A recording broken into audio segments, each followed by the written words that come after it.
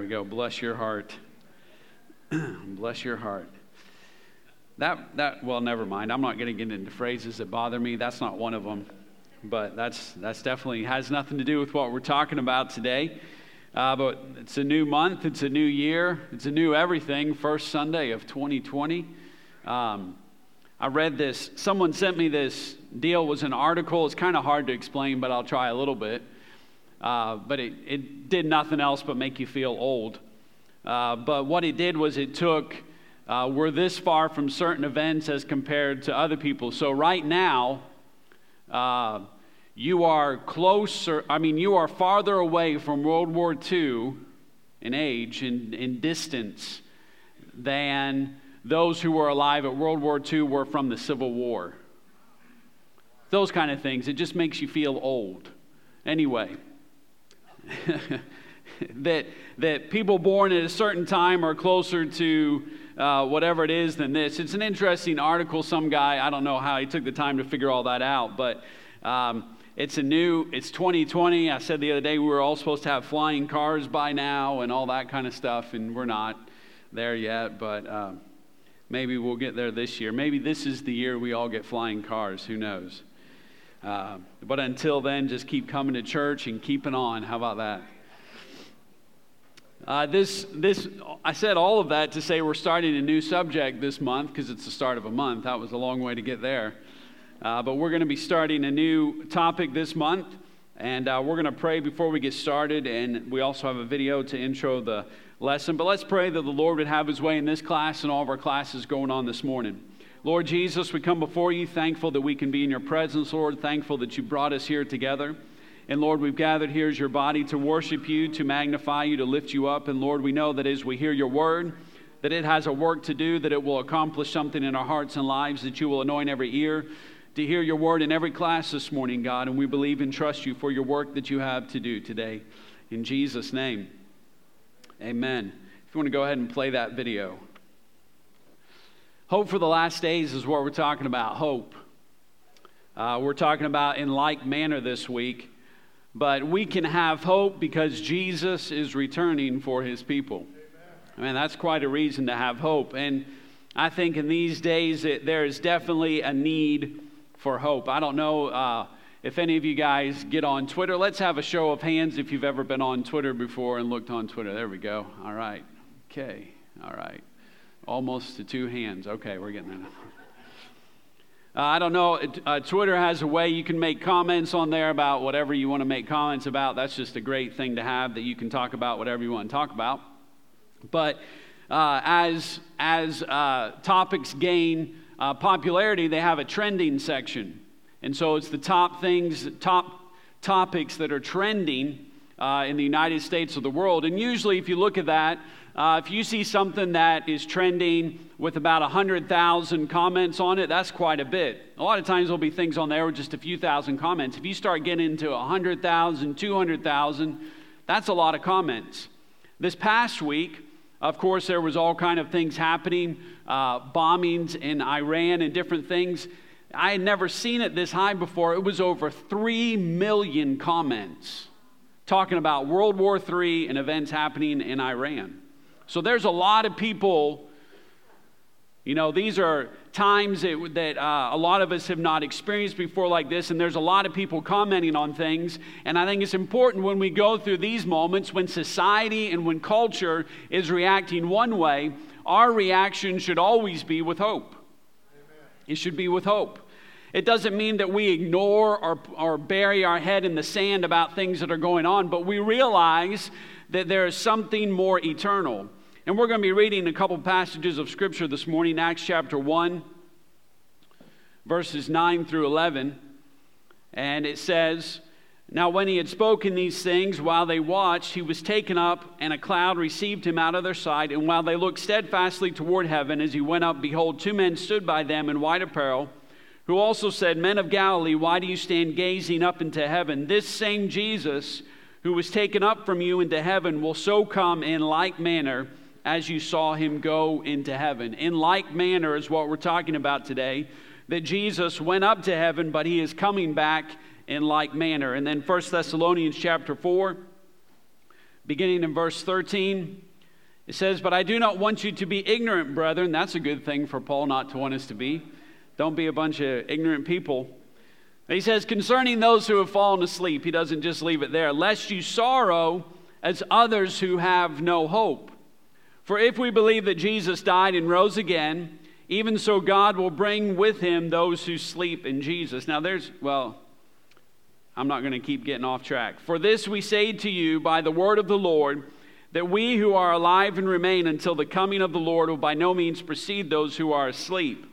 For the Lord himself will descend from heaven with a shout, with the voice of an archangel, and with the trumpet of God, and the dead in Christ will rise first. Then we who are alive and remain shall be caught up together with them in the clouds to meet the Lord in the air, and thus we shall always be with the Lord. Therefore, comfort one another with these words." That's a comfort to us. It's a hope and a comfort as we think about these things. Now, a lot of times in the discipleship series, as we've gone through, a lot of times they'll open with a story. They'll open with something, something to pull you in, some sort of story, whether it's from Scripture or just from the world in general. But when we talk about the rapture, it's pretty hard to find a story that illustrates the rapture and the coming of the Lord, because nothing has happened like it. There's nothing that can come close to describing the return of the Lord, and it's difficult to find anything. We do find, however, a few events in Scripture that have some sort of similarity as the events that are promised about by Jesus in Acts chapter 1. The first one is about a man who was 365 years old. You think you're getting old? This guy was 365 years old, and his name was Enoch. And Scripture says he was not, for God took him. Now, the interesting thing is that Enoch was Methuselah's father, and Methuselah ended up being the oldest man recorded in Scripture, lived to be 969 years old. Man, that's really old. You thought 365 was old. 969, that is really old. Almost 1,000 years of living. He lived 604 years longer than his father. And we begin to think, there's all kind of things we can begin to think about with Enoch as he walked with God. But the Bible tells us that Enoch was not. And it was because of Enoch's faith that he was taken, that he should not see death, Scripture says, was not found, because God translated him. For before his translation, he had this testimony that he pleased God, is what Hebrews tells us. There's also the story of Elijah. This was Elijah. He was walking and talking with Elisha one day, and all of a sudden there appeared a chariot of fire, horses of fire, parted them both asunder. So that's really parting them if you're parted asunder. And Elijah went up by a whirlwind into heaven. That's a day to remember right there. That you're walking along with this guy, and all of a sudden a chariot of fire and horses of fire come, part you asunder, and then he's gone. And Elisha never saw Elijah again. It tells us in the case of Enoch, it says that he was not found. Now, I don't know if you ever thought about this, but, I don't know what Enoch said he was going out to do. I don't know if he said, "I'm going out for a walk, it's my prayer time." I don't know if he said, "Oh, I just had dinner, I'm going to, walk that off." I don't know what he said, but whenever he left, that was it. They didn't see him again. Has anyone seen Enoch? I mean, your first thought when someone's missing is not that God took them. That's typically not our thought. And so I don't really know what people thought, but the idea, it says that he was not found, gives us some idea that someone looked for him and they couldn't find him. I don't know if his son Methuselah, for the next 604 years after his dad was gone, put up posters. "Have you seen this man?" "Yes, I've seen that man with a white beard." That's everyone. No, I'm kidding. We don't really know what, Methuselah could have spent 3 days. He could have spent 100 years looking for his dad. Who knows? We find with Elijah as well that there were the sons of the prophets, a group of people who asked Elisha to let them go look for Elijah. They said, "We want to go find him." And Elisha said, "No, don't waste your time." And finally he relents because they keep wanting to do it. So they searched for 3 days. And they weren't as concerned about Elijah as maybe the others were. But they searched for 3 days, no results. And then they come back and Elisha said, didn't I say, don't go out? There's no point in looking for them. God took them. And if God took them, you're not going to find them. Yeah. So we have these instances of people that had not a return, but we see them leaving this world. For Enoch, it seems to have been a surprise maybe. Elijah, on the other hand, there seems to be an idea that he expected to be taken away in some way.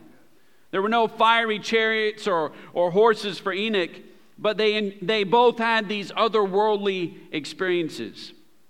And because that's there, and we read about it, these things have happened, and there's another such event, even more grand on the horizon, and that is Jesus is coming again. These are the only things that we can really find that are comparisons in some level. But we do find that Jesus promised to return. He promised to return. After Jesus rose from the dead, he led his disciples out as far as to Bethany, and he lifted up his hands and blessed them. And it came to pass while he blessed them, he was parted from them and carried up into heaven. That's in Luke chapter 24. What a scene that must have been, because obviously we know that the disciples were not real good at catching what Jesus said. Throughout his ministry, we have many times where Jesus performed a miracle or he told a parable, and then afterwards his disciples come to him privately and were like, so you're going to really tell us what that means? Jesus would say it thinking that everyone's got it, and then here come the disciples. We don't really get it either. Can you tell us? They didn't understand about the crucifixion. They didn't understand all that was taking place until it really started happening. And so I'm sure that none of them assumed, well, Jesus is going to die on a cross, and then we're going to bury him, and then 3 days later he's going to rise again. And then at one point he's going to gather us all together. We're all going to be standing there. He's going to be talking, and then all of a sudden he's just going to start rising up into the sky. I'm telling you, that's what's going to happen. No. So what a scene it must have been. We find that Luke reiterates this when he writes to Theophilus again in the book of Acts. He says, the former treatise have I made, O Theophilus, of all that Jesus began both to do and to teach until the day in which he was taken up. So for 40 days after Jesus' resurrection, Jesus gave commandments to his apostles. He spoke to them about the kingdom of God. He commanded them to wait in Jerusalem for the promise of the Father. He explained that they would receive power after the Holy Spirit had come upon them, and would be witnesses unto him, beginning in Jerusalem, then Judea, and then Samaria, and unto the uttermost part of the earth. And then Luke recounts the account of Jesus' ascension. He relays it again. And we already read it in Acts chapter 1, verses 9 through 11. And the angel appears. They're standing gazing up into heaven, as you probably would too. Like, what's going on? I mean, just imagine, that's a little freaky. If I just start rising up as I'm talking, y'all probably would start gazing. Even if you're not right now gazing at me, the commotion would cause you to gaze at me. Just seeing what point I might get a little nervous. So he goes up, and then an angel appears and said, why are you gazing into heaven? Well, because this guy just went up into heaven. That's why we're looking. And he said, just the same Jesus that was taken up from you shall come in like manner as you've seen him go into heaven. Enoch was not. Elijah was taken away. Jesus was taken up. These things have happened. And because they happened, there is no reason to think, first of all, that they can't happen again. And then also to believe the words that were spoken, that if this happened, then we can also believe that Jesus is coming again as well. He is coming in like manner as the disciples saw him go. In like manner. That means that when he returns, he is going to come visibly and in person. He's going to come visibly and in person. It wasn't just their imagination. It wasn't just a dream they had. It actually took place. And in the same way, when Jesus returns, he's actually going to return visibly and in person. Paul writes a letter to a young pastor, Titus. And he's writing to him, and he's talking to him about the church in Crete that Titus pastors and about things that he needs to do. And Paul writes to the believers in Titus chapter 2 and verse 13 that Paul wrote that believers should be looking for the blessed hope and glorious appearing of our great God and Savior Jesus Christ. So the first thing we understand is that if God said it and these things have happened and this was promised, then we can believe that it will happen the way that Jesus said it would happen. And this is the second thing. We need to pay attention to this point that Paul tells Titus, that because Jesus promised to return for his church, we should look for his appearing. Because he promised to return for the church, and if you're a part of the church, then the church should look for his appearing. And this is not an option. This is something interesting that we find. Sorry, I keep getting choked up this morning. Take deep breaths. We need to pay attention because it's something that we'll see that is very often related to the coming of the Lord and his returning, is this idea that we are supposed to watch and to be looking for that. Jesus, he has what is often called the Olivet Discourse. This is him speaking on the Mount of Olives, and he speaks at length about future events, and he speaks about his second coming.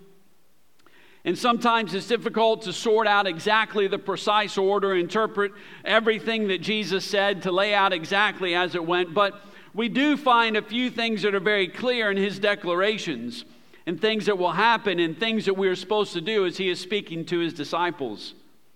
The first verse we read is in Matthew chapter 24, where we find this passage in verse 30. And it says, "And then shall appear the sign of the Son of Man in heaven. And then shall all the tribes of the earth mourn, and they shall see the Son of Man coming in the clouds of heaven with power and great glory." We do find, though, and this is something that is, if you read the prophets in the Old Testament, that this is something when they describe judgment, we also find that they're not just describing judgment in the Old Testament for the Israelites, for the Jews, but it also applies to the return of the Lord as well, that there's a second meaning to that. And very often, when you read them speaking about that, they talk about it as both a great and a terrible day. We find that exemplified when Jesus speaks in Matthew chapter 24. He says, "All the tribes of the earth shall mourn," but then we also see him appearing with power and great glory. That the coming of the Lord is both a great and terrible day. It's great and terrible not because of God, but because of you. How you view the return of Jesus Christ, whether it's great or terrible, depends completely upon you and how you have lived your life and what decisions you have made.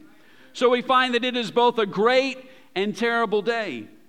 In verse 36 and 44 it says, "But of that day and hour knoweth no man, no, not the angels of heaven, but my Father only. Therefore be ye also ready, for in such an hour as ye think not, the Son of Man cometh."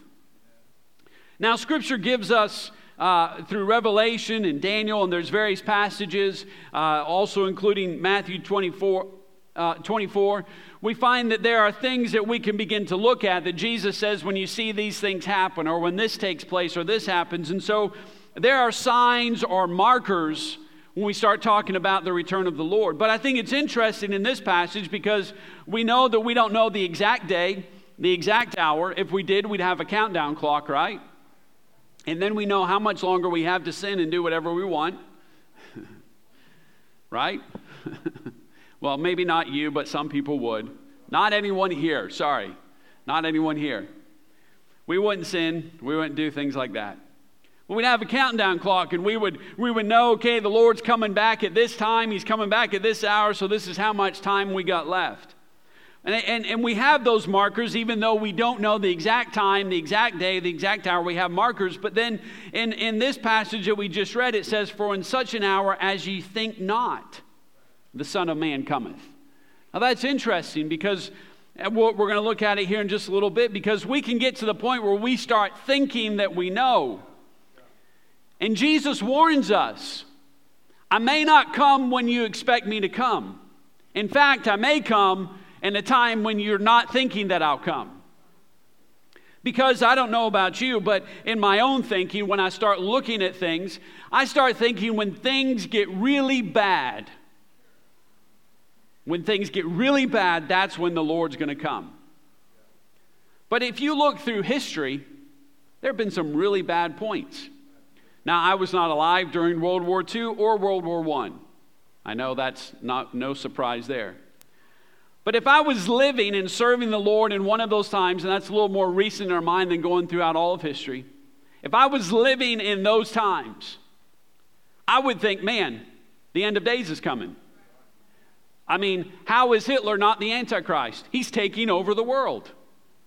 He's taking over everything. To me, I would start thinking, wow, this is it. I don't think it was. No, I'm kidding. That was not it. Because in our own minds, we start thinking, well, surely this is it. But Jesus says you need to be careful and watch. Continually watch, because it's not just the moments when you think, well, this is going to be it. He says, I may come in an hour that you're not even thinking about it. And in fact, I'm trying not to get into other lessons, but in fact, we find that Jesus says, as in the days of Noah, if you weren't living for the Lord, were good days. If you didn't care about truth, they were good days. People were eating, drinking, giving in marriage. They were living life. The economy was good. Things were happening. We don't read about wars. Everything was peaceful and smooth. Take away truth. They were just doing whatever they wanted. And Jesus says, as it was in those days, when everyone's comfortable, when everyone's thinking, wow, things are all right now, you need to be careful in those moments, because he says, I may come in an hour that you're not even thinking about. We find similar account as Mark recounts the words of Jesus in Mark chapter 13, verses 33 through 37. He says, take ye heed, watch and pray. For ye know not when the time is, for the Son of Man is as a man taking a far journey, who left his house and gave authority to his servants, and to every man his work, and commanded the porter to watch. Watch ye therefore, for ye know not when the master of the house cometh, and even or at midnight, or at the cock crowing, or in the morning, lest when coming suddenly he find you sleeping. And what I say unto you, I say unto all, watch. As I begin looking at this verse, man, there's a lot of stuff in these verses right here in this parable that Mark tells us about. He says, take ye heed, watch, and pray. He says, take heed, which means to be aware, to perceive. And I think this is where we start looking at what Jesus says these things will happen, that Jesus tells us that we are to take heed, to look, to be aware, to perceive that what is taking place matches with what Scripture is saying. That there's certain things and markers that Scripture gives us, and we start looking for those things, and we are to be aware of what is taking place, both not just spiritually, but also in the world as a whole. That Jesus has told us that we can look around and perceive that things are not going the way they should be going. It doesn't take a whole lot anymore to perceive that. He says, but take heed. You need to be aware of what's going on. It's not enough for us just to bury our head in the sand. It's not enough for us just to keep our head down. But he says to take heed to what is taking place in the world. He tells us to watch. And I thought, man, take heed and watch, that's pretty much the same thing. But as I begin to look at the word watch, it means stay awake. Stay awake. I find it very interesting. I think that there is definitely a correlation between the return of Jesus Christ and awakeness. Because it's amazing how many times that Jesus talks about his return or tells a parable about his return, and included with it is something about sleep or awakeness. Look at the parable of the 10 virgins, and what happens is they're all waiting. What do? They all fall asleep. Of course, we find a parallel between watching and praying as Jesus takes his disciples into the Garden of Gethsemane and tells them to watch and pray. And he says, can you not even stay awake for just a few hours? That Jesus is telling us that we are to look around and see, but also make sure that we are staying awake. Now, I don't know about you. There's some people that can fall asleep anywhere. Anywhere.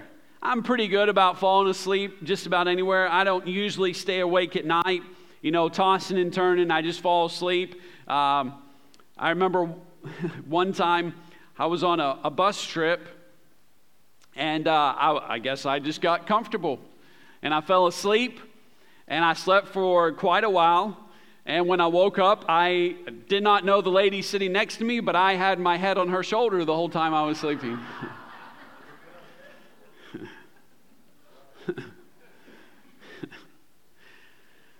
Some people can fall asleep in any situation, in any circumstance. But there has to be, whether your level of comfort is different than someone else's, you have to have some level of comfort. Whether you're comfortable like this, or whether you got to sprawl out, at some point you feel comfortable enough to fall asleep. Most of us don't fall asleep when we're completely uncomfortable. How many of you tried to fall asleep and you're uncomfortable? Just in your own bed, you get uncomfortable and you're flipping around and tossing around, and finally your spouse says, just go to the couch or quit. Not that that ever happens. You toss around, you're in that, you're falling asleep, you're sitting there and you do that. We won't call it the church nod or anything like that. Amen, that one, That's with the pews. You want to get on the end if you're tired because you have something to lean on. You do the amen like that. I was in Bible school, so I've seen all the ways that you can fall asleep in church and say amen. But there's some idea of comfort. And when Jesus says, watch, stay awake, he means don't get comfortable. Don't get comfortable. This world is not my home. Now, how many of you ever stayed in a hotel before? There's an easy one. Stayed in a hotel before. There's a little bit difference about how that hotel room is, even if it's really nice, than how your own house is. How many of you, if I'm going somewhere for maybe 3-4 days, a little bit more, I've kind of got into the habit of unpacking completely and actually utilizing the drawers that are there. How many ever use the drawers that are in the hotel? Some people use them, some people don't. Using those things because it makes it feel a little more at home, makes it feel a little more comfortable. You're not, going through the suitcase the whole time. But there's this idea that it's not home. That we didn't bring everything with us. Maybe you're that kind of person. You did bring everything with you. But you didn't bring everything with you, and as much as you try to make it like home, you're still glad when you get home because it's not home. Home is home. And there's a level of comfort, there's a level of familiarity, there's a level that we appreciate our home. And Scripture tells us that this world is not our home. And so sometimes we need to think of this world almost like a hotel room, that it's all right, okay, I can unpack some things, but realizing that this is not my home, that I've got to watch, I've got to take heed, I've got to make sure that I'm not reaching a level of comfort that gets dangerous, where I get comfortable enough to fall asleep. We find in this passage right here that the word watch is mentioned 4 times. Take heed is mentioned, praying is mentioned, but take watch is mentioned 4 times. In this passage, Jesus says it's more important to stay awake than even pray. He doesn't put the emphasis on prayer. It doesn't mean you don't have to pray, but he says, I want to make sure, because he knows the danger of us, that we get comfortable. That's what we like to do. We like to find a place and get comfortable. And he's telling us that we can't do that. And then he says to pray. Pray. It's important for us that we can't just get freaked out about what's happening in the world and get all caught up in prophecy and do all these things and stay. Well, we've got to pray as well. Because that's what really changes things, is prayer. It's not me knowing the specifics of all this, and there's nothing wrong with knowing that, but I've got to make sure that I stay praying, making sure of what God is doing. It says, for the Son of Man is as a man taking a far journey, who left his house, and he gave authority to his servants. There's so much in this parable. That you and I have authority. That he left and he gave us authority. We have authority whether we believe it or not, whether we think we should have authority or not. If he is my master, if he is the Son of Man and he is my master and he is left, then I have authority in this earth. I think sometimes the problem that we get so comfortable is because we're not using the authority the way that we should be using the authority. We get comfortable because we slip down a little bit. And to every man his work. He gave authority and he gave work to every man. He didn't just say, you know what, hey servants, I'm leaving, you get to have an extended vacation. He didn't say, I'm leaving, and you know what, when I come back, we'll just pick up where we left off. No, he left, he gave authority so that they were able to do what they were supposed to do, and he told them what they were supposed to do. He said, you have a work to do, that you can't just leave things as they are, you can't just wait for me to return, but you are supposed to be doing something. Let me tell you what, if I'm about the kingdom's business, if I'm about what God has called me to do, it becomes a whole lot easier to stay awake. A whole lot easier to stay awake. In fact, how much do we want to get into this? It's 10:04. Wow, let's get into it. Usually the moments when I can say I've fallen asleep are usually the moments when I'm least involved in the kingdom.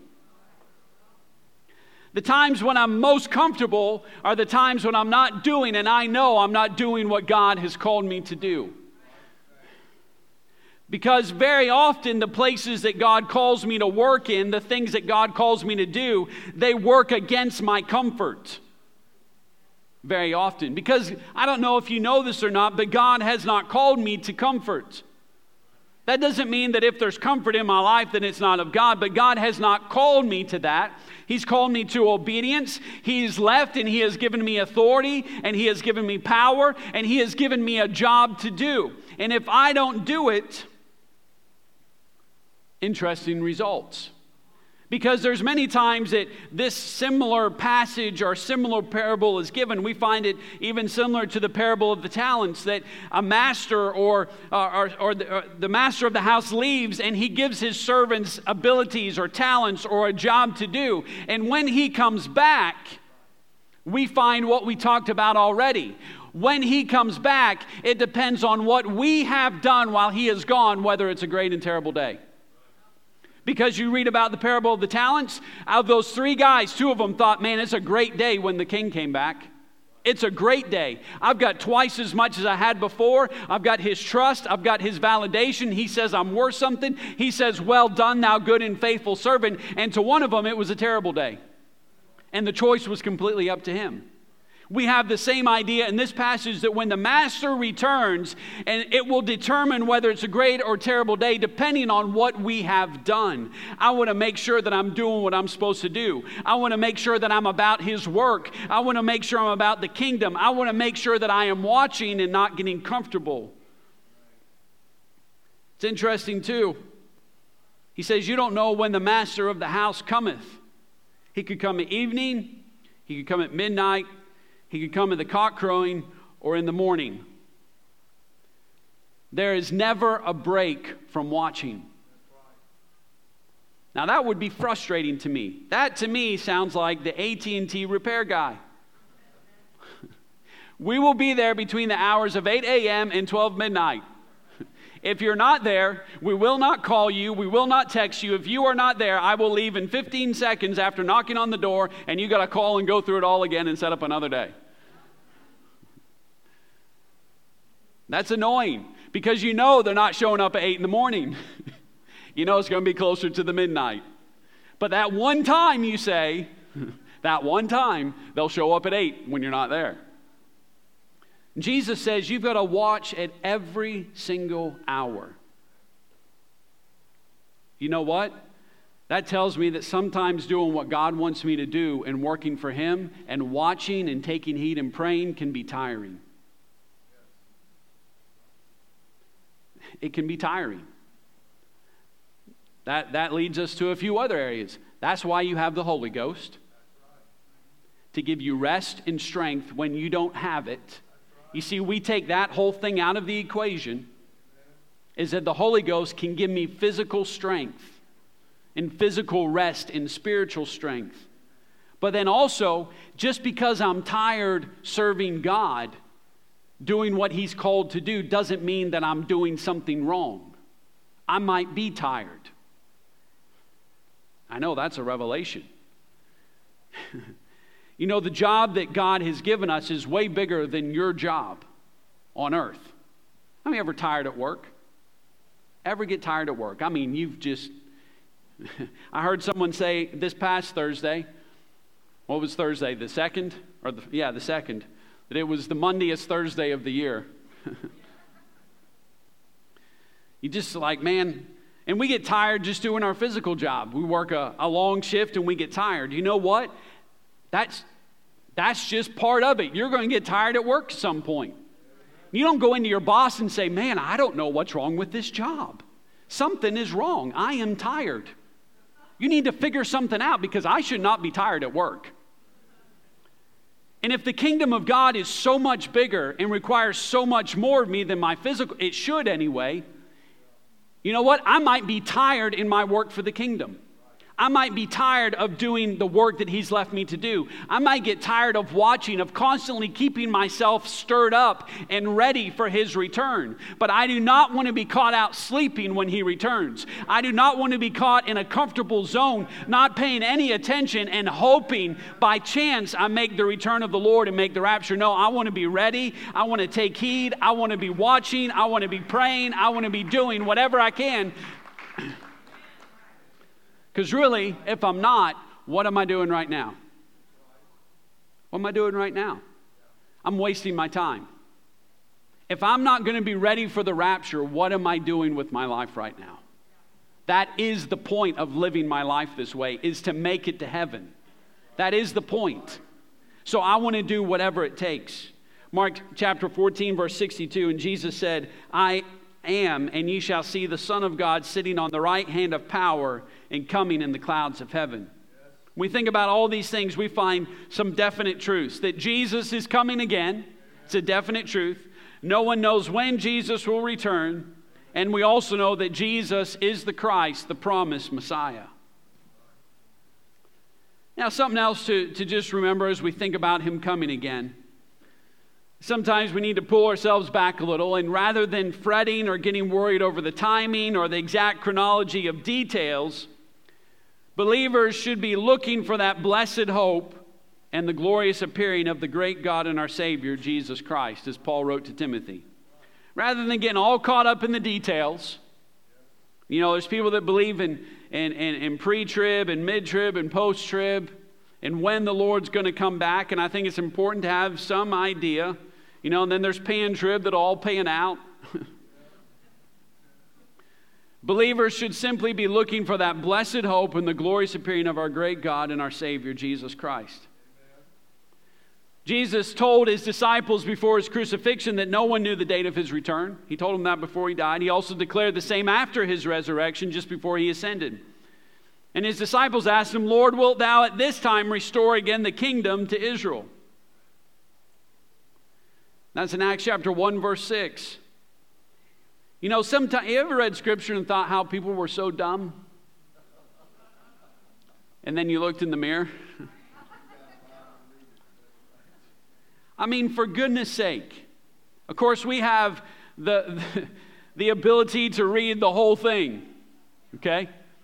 Jesus has been crucified. I mean, we know that in those 3 days, He goes to hell. He takes the keys of death, hell, and the grave. He leads captivity captive. He does all this stuff. And they're like, okay, God, is now my time? Is it my time to be blessed now? He's about to ascend into heaven. Well, Lord, what about our situation right now? He has gone and defeated Satan. He's got keys to death, hell, and the grave. And they're like, well, what about our kingdom? I mean, come on. Then I look in the mirror. That doesn't mean we can't ask for things for ourselves. That's not what I'm saying. I'm not saying you can't ever pray for anything that's about you. But sometimes it's important for us to take heed. See that there's something more going on. That Jesus is about to ascend into heaven and you're concerned about your kingdom. Something that has never happened before, a promise that's going to shape the rest of your entire life, that's going to birth a church, that's going to do all of these things, and you're like, well, is this the time that you're going to do that kingdom thing? Is this when you're going to ride in on a white horse with a sword? And no, you're going to stay where you are, but you're going to have power now. Anyway. Jesus did not deny that the kingdom would be restored to Israel, but He said, it's not for you to know the times or the seasons which the Father has put into His own power. After Paul reassures the believers in Thessalonica of the coming of the Lord, he also notes the pointlessness of trying to determine the timing of the event. But of the times and seasons, brethren, you have no need that I write unto you, for yourselves know perfectly that the day of the Lord so cometh as a thief in the night. So we see in his letter to the church in Corinth that Paul is attempting to, he's correcting to correct the abuses of the Lord's Supper, that they're coming in and having a potluck, and the person who paid the most gets to go first. That sounds like a good fundraiser there. They were having pie auctions and calling it the Lord's Supper. No, I'm kidding.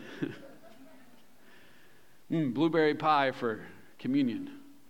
Sounds good. I remember one time, Brother Bruce Howell is he's over our global missions, all of our foreign missions efforts in our organization, but he used to be a missionary in El Salvador. I remember him one time telling that he had to go up to one of their mountain churches that was pretty remote, and there was this growing trend amongst those churches in that area that he was going to correct because they were serving refried beans and tortillas for communion.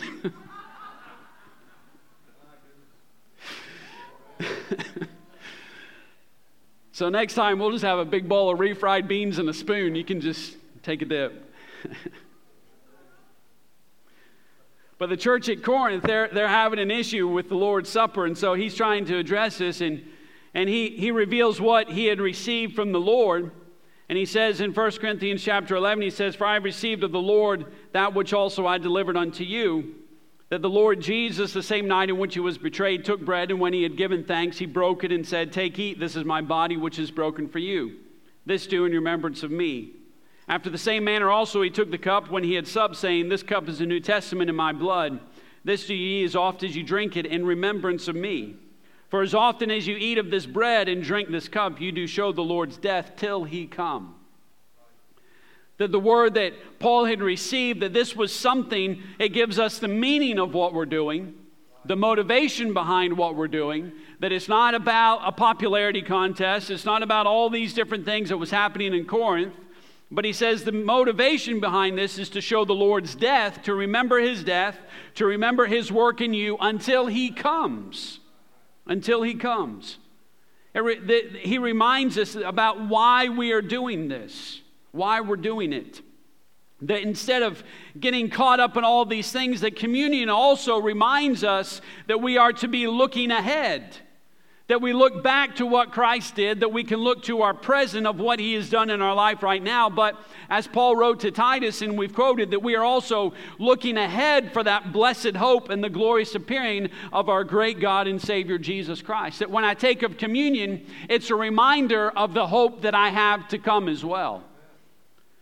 Paul quotes the words of Jesus, and he tells us, he reminds us that the bread is Christ's body, and that the cup reminds us of Christ's blood, and that the cup signifies the establishment of the new covenant, and the fulfillment of that new covenant, it reminds us, is eternal life with him.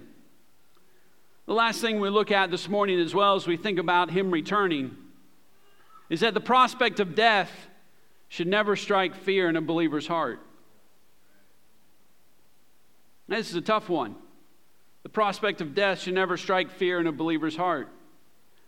The reason for this is that those who die in faith, those who sleep in Jesus, as 1 Thessalonians said, will rise from the dead when the Lord descends from heaven with a shout, with the voice of the archangel, with the trump of God. That they will meet the Lord in the air, followed by the people of faith who are living at Christ's return. That we understand that as we live for the Lord, that the prospect of death should not be something that is fearful. Even in the face of death, Paul tells the church in Thessalonica, he says, even in the face of death, we can comfort one another with these words. That in those moments, it doesn't say that we cannot sorrow.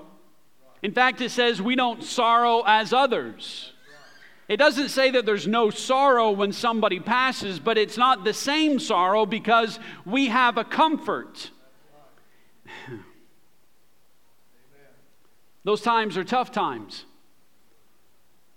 Of course, it's easy when we know that somebody was living for the Lord, when it was apparent and very obvious by the fruits of their life that they were living for God. It becomes a little more difficult in times when there's uncertainty.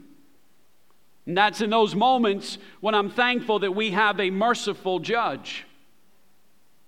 I'm not the judge, but we do have a merciful judge, and I trust in him.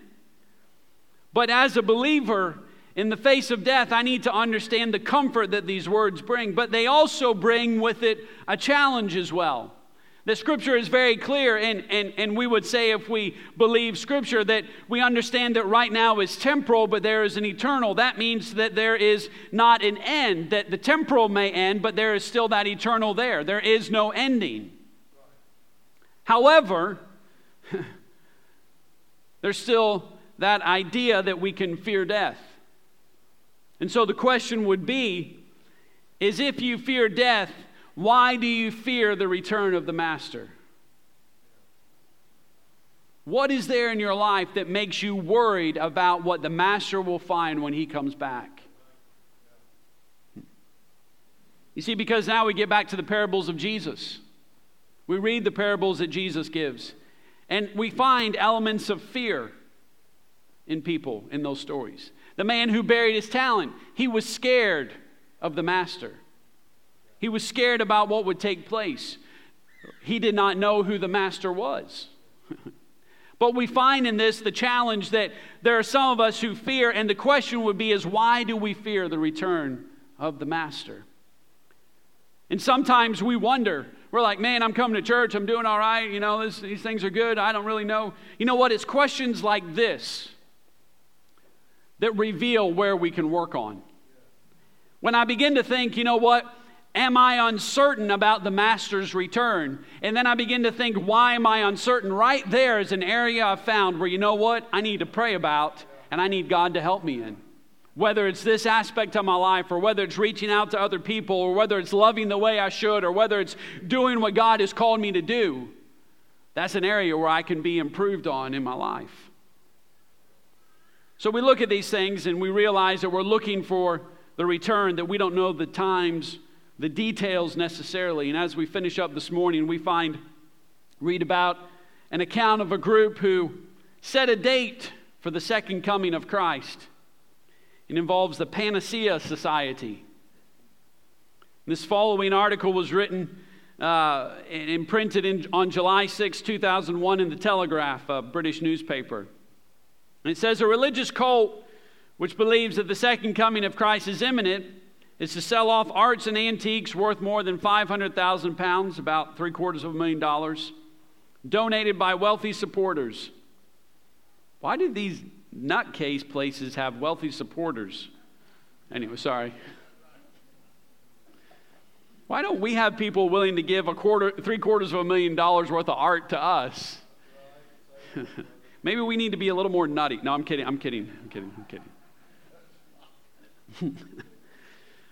The article says the auction will have the twin advantages for the society of complying with charity commission rules and readying its headquarters for what it believes will be Jesus' return to earth.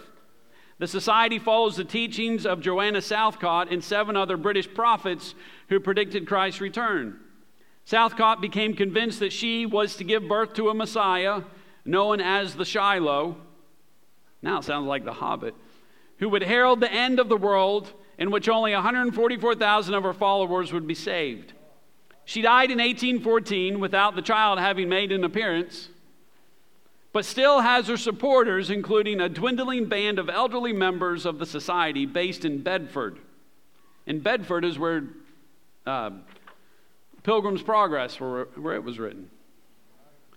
John Coghill, treasurer of the society, said, "We believe that Bedford was the site of the original Garden of Eden." I've been to Bedford, it's not.